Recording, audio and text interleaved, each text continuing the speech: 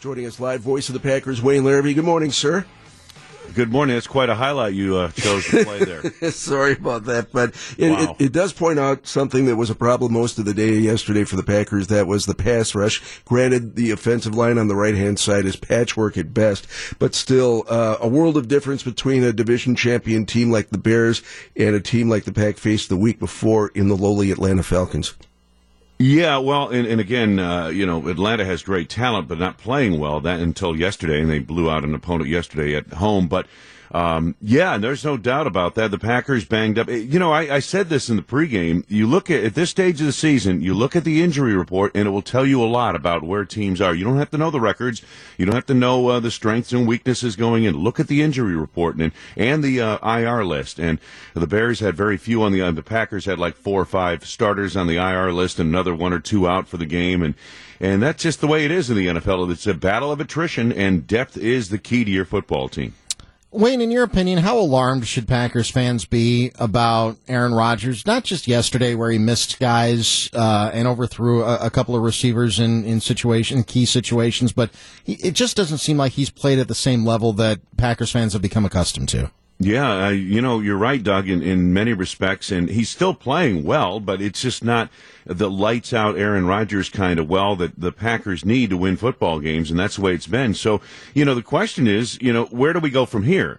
Where will Rodgers be like next year at this time? That type of thing, and you just wonder about those things. But it's not been a bad year for Aaron Rodgers, but it's not been one of his vintage years either, and that's the kind of thing that I know the Packers are paying him to be the vintage Aaron Rodgers, and we didn't see that yesterday, and have seen very little of that so far, throughout the season. So, yeah, I think there's concern there, Doug, but I also know this. I think this quarterback's going to come back and have many big-time years. I just have seen too much good from Aaron Rodgers over the years to think that this is going to be the norm for the rest of his career. I think he's still going to be Aaron Rodgers, the one they're paying $100 million to.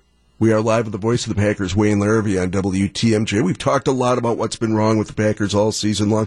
I know we still have 2 games left in the regular season to play, but what would you point to, Wayne, as something good, something positive on either side of the ball that the Packers have found this year? I think they found a cover corner in Jair Alexander. He had a pass interference penalty for the first time in I don't know how long in that ball game yesterday. I believe it's only his second one of the season. He had one in Washington and then yesterday, but he's been outstanding. I think they're finding some people up on that defensive line. Tyler Lancaster yesterday played very well. They continue to try to develop Jason Spriggs, and at times, I think he's been fairly solid the last couple of weeks. I know people are always on him, but he's been fairly solid. So at right tackle, they're finding things. They're finding some players who can make a difference down the road in the future, Gene, and I think that's what it's all about right now. Certainly the playoffs are now out. There had been the flicker of hope that Green Bay could get some help and win out, but those hopes are now dashed. So in that vein, what should Joe Philbin try to accomplish over the final 2 games of the season? Joe and the staff just have to win games. That's all. Just win these games. The team respond to their coaching, that type of thing. And Doug, I understand people are thinking, well, you got to play Deshaun Kaiser, this, that, and the other thing, and anybody who's a little dinged up, put them on the IR list and all that stuff. But you know what? They're only 16 games, and if you're healthy enough, and you should play all 16 games. Aaron Rodgers said that yesterday. He wants to play, and I don't blame him. Keep playing your frontline guys. Whoever's healthy enough to go, play them.